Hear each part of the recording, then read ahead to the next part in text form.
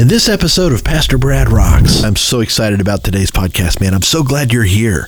Listen, today we're going to take a few minutes to think about who we are in Christ and who our enemy really is and why in Christ we never have to be afraid of him. I get to share my song with you called Back to the Pit. It's about exactly what we're going to be talking about. I'm fired up. It's a hard rockin' tune, man. Get your head banging ready to go here. It's going to be awesome. This is not an accident that you're here today. God is working in all of this, man. It's going to be fantastic. Are you ready? Let's do it.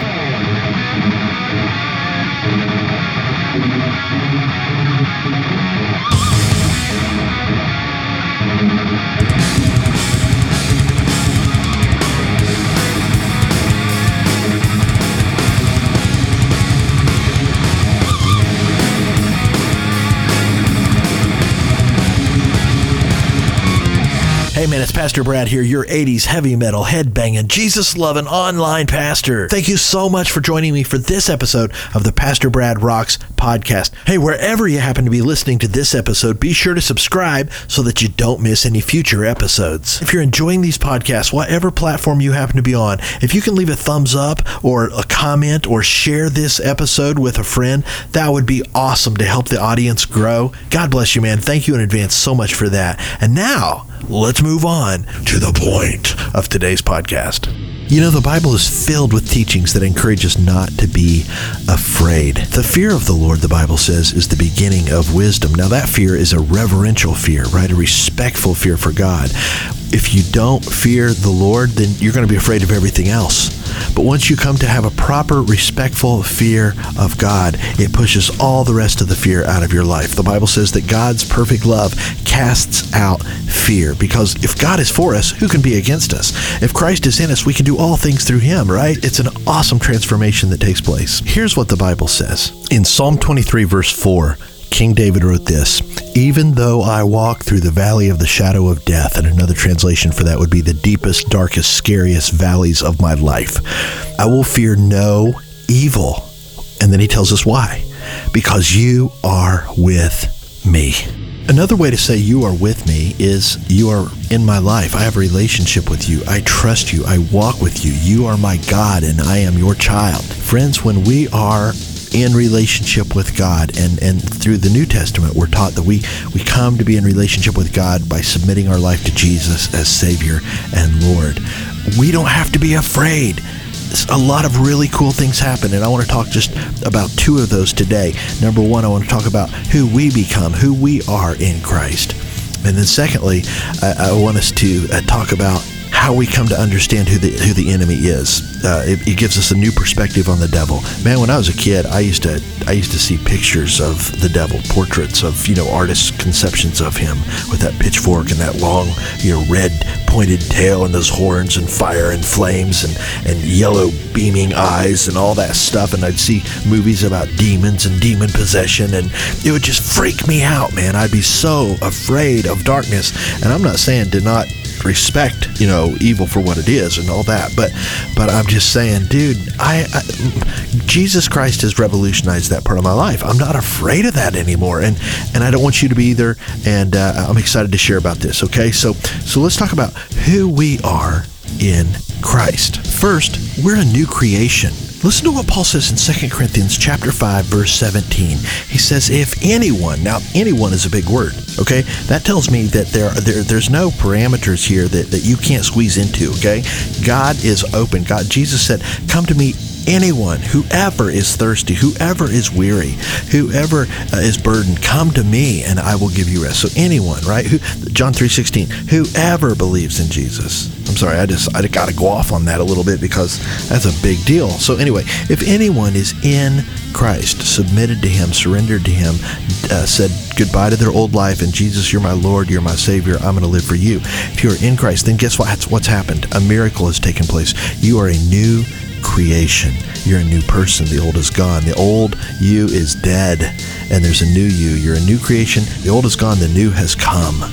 I love it. I love it. Now, we need to kind of drill down into that because while that's a theological truth, you might say, dude, I look at my life this last week and I'm not sure I look like a new creation. I don't always feel like a new creation, right? I get that. I totally get that. There's two big words you need to understand. They're foundational for the Christian life, okay? The first one is justification, and the second one is sanctification. Now let me unpack that. Very simply, justification. The best way to define that word is just as if I never sinned. Okay? I love that. One of my Bible college professors taught me that definition, and it just so simplifies what justification is about. When you surrendered your life to Christ, He justified you. He made you, in His eyes, because of the blood of Jesus, by His grace, He made you just like you'd never sinned before. So in His eyes, you are just as right with Him as you'll ever be. You have a great relationship with Him. All of the punishment is gone. All the condemnation is gone. Paul says, for those who are in Christ, there is no condemnation. You've been justified. Okay, that's awesome. That has to do with your standing and your status with God. You're a child of God. It's awesome. None of that is based on your ability to be good enough or to earn it, right? It's all based on our surrender to, our submission to, our faith in, our trust in Jesus Christ as Lord and Savior. So we turn to Him, we trust Him, and by His grace and His blood, He makes us new. He justifies us. That's awesome. It's kind of helpful to think of justification as a moment in time when you step out of an old life and into a new walk with Jesus. When by grace God lifts you up and takes you out of the category of lost and puts you into the category of now you're my child, okay? Sanctification is all by His grace as well, but it's the other side of the coin, okay? If you can think of justification as a moment in time when you trusted Christ and God lifted you out of the pit of brokenness and death and separateness from Him, lostness, and He placed you then into the category of now you're my child. Okay, so now you've been born again and you're a baby in Jesus, and it's awesome. And babies are just as loved by the Father as full-grown, totally mature Christians, okay? It has nothing to do with your God's love for you has nothing to do, or His acceptance for you has nothing to do with how mature you are or any of that, right? But God now begins to do this work in you. He begins to shape you and mold you. He calls you to sit at His feet and fill your mind up with His Word, to replace stinking worldly thinking with godly, good truth from His Word. Now your mind begins to be transformed, and you begin to understand the will of God, and you begin to look at people and life and attitudes and morality and ethics and your finances and every part of your life. You begin to look at it and see it through God's eyes. And that begins to change how you think. That begins to change what you value deep down inside. All spiritual growth happens from the inside out. This is how sanctification happens. You make decisions to sit at the feet of Jesus and let Him transform you from the inside out. This is what Jesus is talking about when He says, I'm the vine, you're the branches. If you abide in Me, if you stay plugged into Me, you let My life, My truth, you let my power transform you from the inside out, then guess what? Fruit's going to come. Fruit's going to come. And that fruit is sanctification, a holy life, a life that reflects the character of Jesus.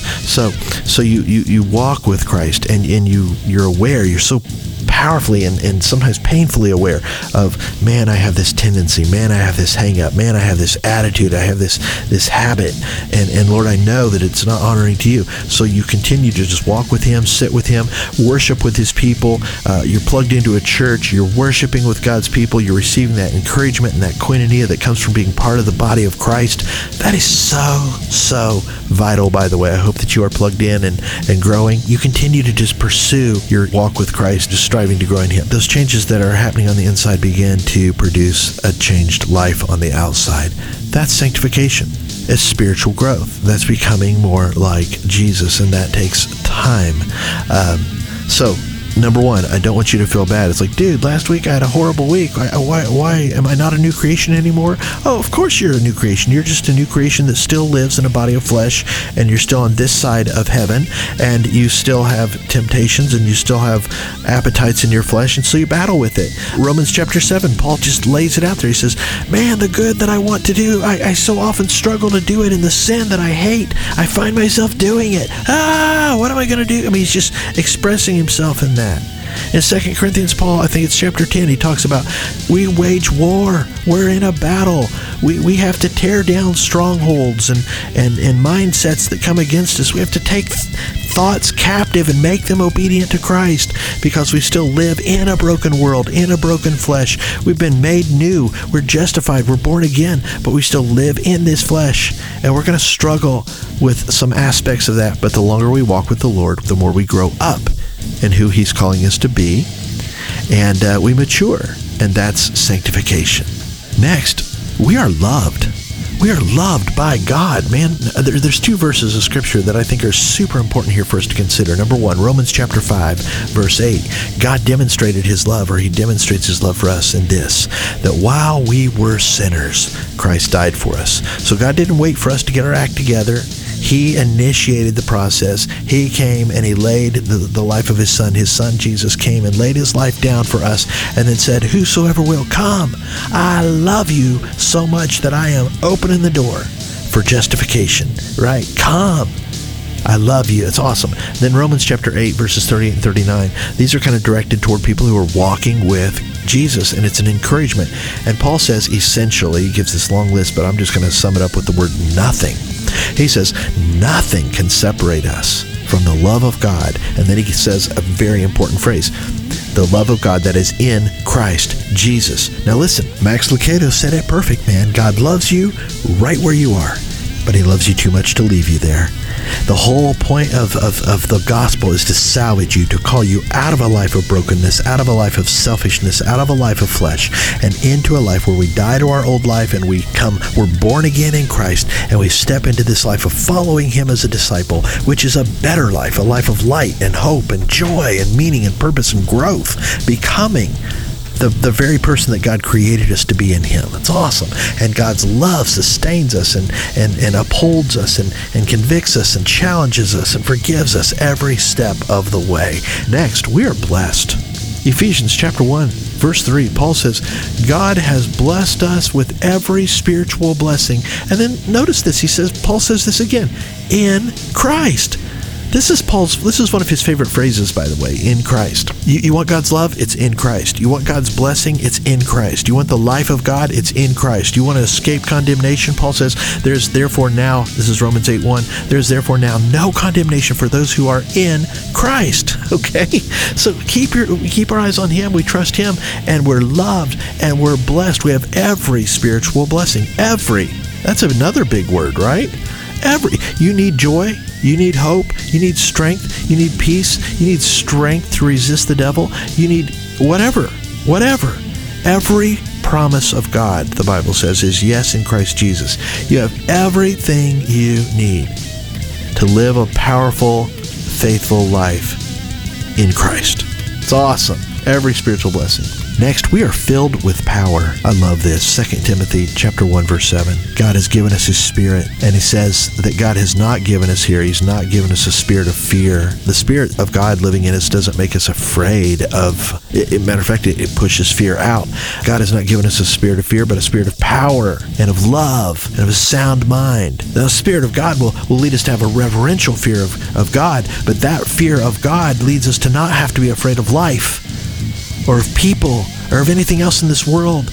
In Acts chapter 1, verse 8, Jesus said, and you will receive power when the Holy Spirit comes. Power to be my witnesses, power to stand up against the scary things of this life, the intimidators, those who try to push back against the kingdom, those who maybe would persecute or belittle you for being a believer. You'll have power to stand up against that and to live a godly life. In Ephesians chapter 3, verse 20, Paul says, God can do exceedingly and abundantly more than all we could ever ask or even imagine. Now pause.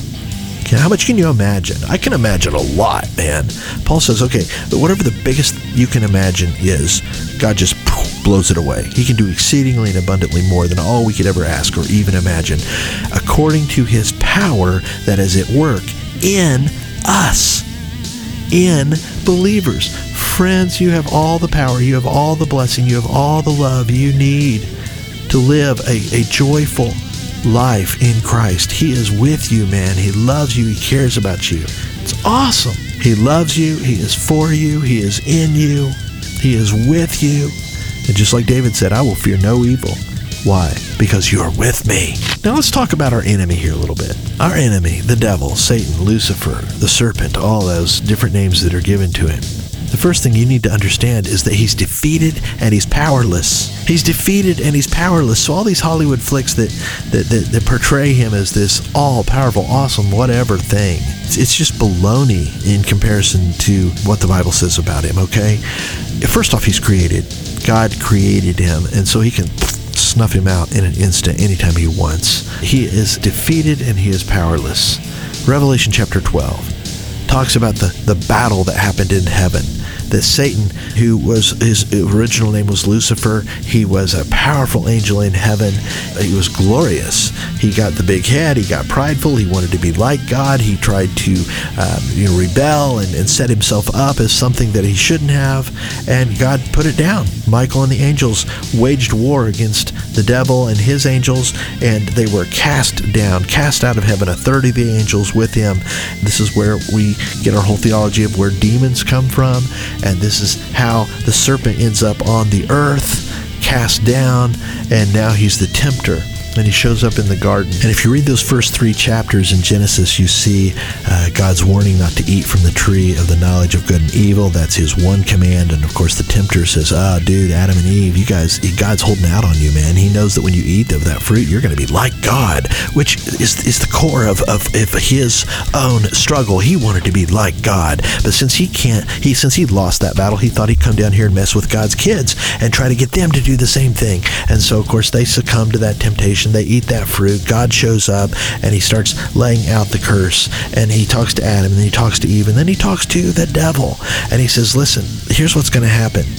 Through Eve, this is Genesis 3:15, okay, if you want to look this up, and I'm just going to paraphrase it here, but he says through Eve, there's going to come a descendant, and he's going to rise up, and there's going to be war between you and this seed of Eve, and he says, Satan, you're going to strike his heel, but he's going to crush your head, and that strike the heel and crush the head are the powerful phrases in that verse, because he's saying, look, you're going to strike him, and that's the cross. There's going to be a blow there. He's going to experience death. Jesus went through death for us. We all know, we get it, the cross. He laid his life down for us.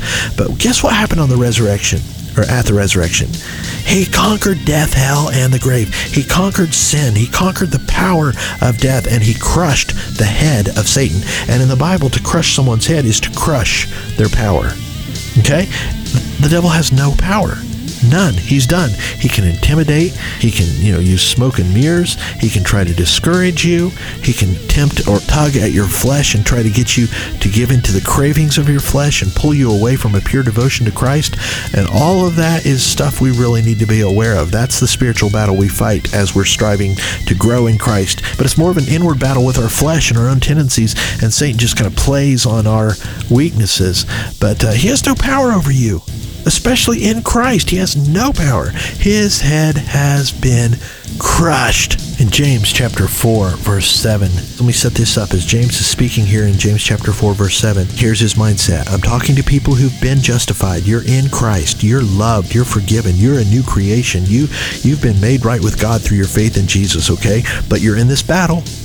You're battling your flesh. You're battling the appetites of your flesh. You're having to tear down strongholds. You're having to take captive every thought and make it obedient to Christ. And the devil is playing on all of that, and he's striving to lure you away from a pure devotion to Christ and lead you down paths that are destructive. So here's what you need to do, okay? James chapter 4, verse 7, he says, first thing you need to do is submit to God. This verb is present tense, which means we do it every day. Every day we wake up and say, God, thank you. This is the day you have made. I'm going to rejoice and be glad in it. I'm going to trust you. I'm going to follow Jesus. I'm going to fix my eyes on Jesus, the author and the perfecter of my faith, right? So I'm going to live with my eyes on him. So James says, submit to God. That's the first thing you do. You don't go out here and try to battle your flesh or the devil or the world without being submitted to God. That's a recipe for disaster. So he says the first thing you do is you submit to God. Then, once you're submitted to God, then you resist the devil. Then you resist whatever it is that's coming against you in this world from a posture of being submitted to God. And then he says, when you're submitted to God and you resist the devil, then he will flee from you. I love it. I love it. Friends, you're loved, you're blessed, you're forgiven, you're justified, you've been brought into the family of God. You're a new creation in Him. He's given you a spirit of power to walk with you. And even in those times when you stumble and you give into your flesh, the Spirit is there to lead you to quickly turn your eyes to Jesus, confess, move on, and thank God for fresh grace. And you just continue to grow more and more in Him. You see, the Bible says in Romans chapter 8, verse 28, that God is at work in all things for our good. That includes our struggles, our defeats, our temptations, our failures, our struggles with sin, all of it. Because even in those times, we're learning, we're growing, we're renewed every time we turn to Christ, and we're thankful again for His fresh grace and His love. God is working in the bitter times, in the sweet times, to grow us up in our relationship with Him. In Revelation chapter 20, verse 10, we're told that the devil and his angels are cast into the lake of fire forever. Forever. They are destroyed, they are gone. And it's right after this chapter that God begins to usher in the new creation, and we begin to walk with Him in a new time, a new age. And there won't be any sin, and there won't be flesh, and there won't be these struggles. So here's the deal. The next time the devil comes to you and he tries to screw you up, he starts reminding you of your past. He loves to do that. Oh, you did this, and you've done that, and you've thought this, and you're nothing, and you're a loser, and you know how wicked and broken you are. How could God love you? In other words, when the devil tries to remind you of your past and defeat you that way, here's what you need to do. You need to remember Revelation chapter 20, verse 10, and you need to remind him of his future. And you need to say, look, I get my past. That's why it's called salvation. That's why it's called grace, because I can't earn it. I don't deserve it. This is why every time the devil tries to tell you how rotten you are, just remind him, that's what makes my Savior so awesome, because He's so good. He loves me. He's cleansed me. He's made me new. And guess what, enemy? You're headed for the lake of fire, and I'm headed for glory. Not because of me, but because of my awesome Savior. Be encouraged, man, in that. It's awesome. All right, man, now let's talk about this song, Back to the Pit. It's a track from my 2003 demo, Rock You Up. It's funny, Back to the Pit, Back to the Pit. I keep singing that throughout this whole song. And I was kind of thinking about the abyss, the pit. The book of Revelation says that the devil is thrown into, and it really, theologically, I'm not talking about that at all. The sentiment of the song is just a reminder that he's a nasty, dirty enemy. He's defeated. He's crushed. Everything we've been talking about in this whole podcast, right? He tries to intimidate. He tries to deceive and lure us away, but he's powerless. And we're children of God, and we have the Word, and we have the Spirit, and we're blessed, and we're loved, and all of that. And we just need to stand firm and throw the old devil back to the pit, which is just a way of saying, you know what? Stomp on him in Jesus' name, and keep your eyes on Jesus, and remember that He's headed for the lake of fire, and you're headed for glory, man. This is a really hard rockin' slamming song, so I hope you got your head banging shoes on, and I hope it rocks you up for Jesus. Thanks for spending some time with me, man. Here it is, Back to the Pit.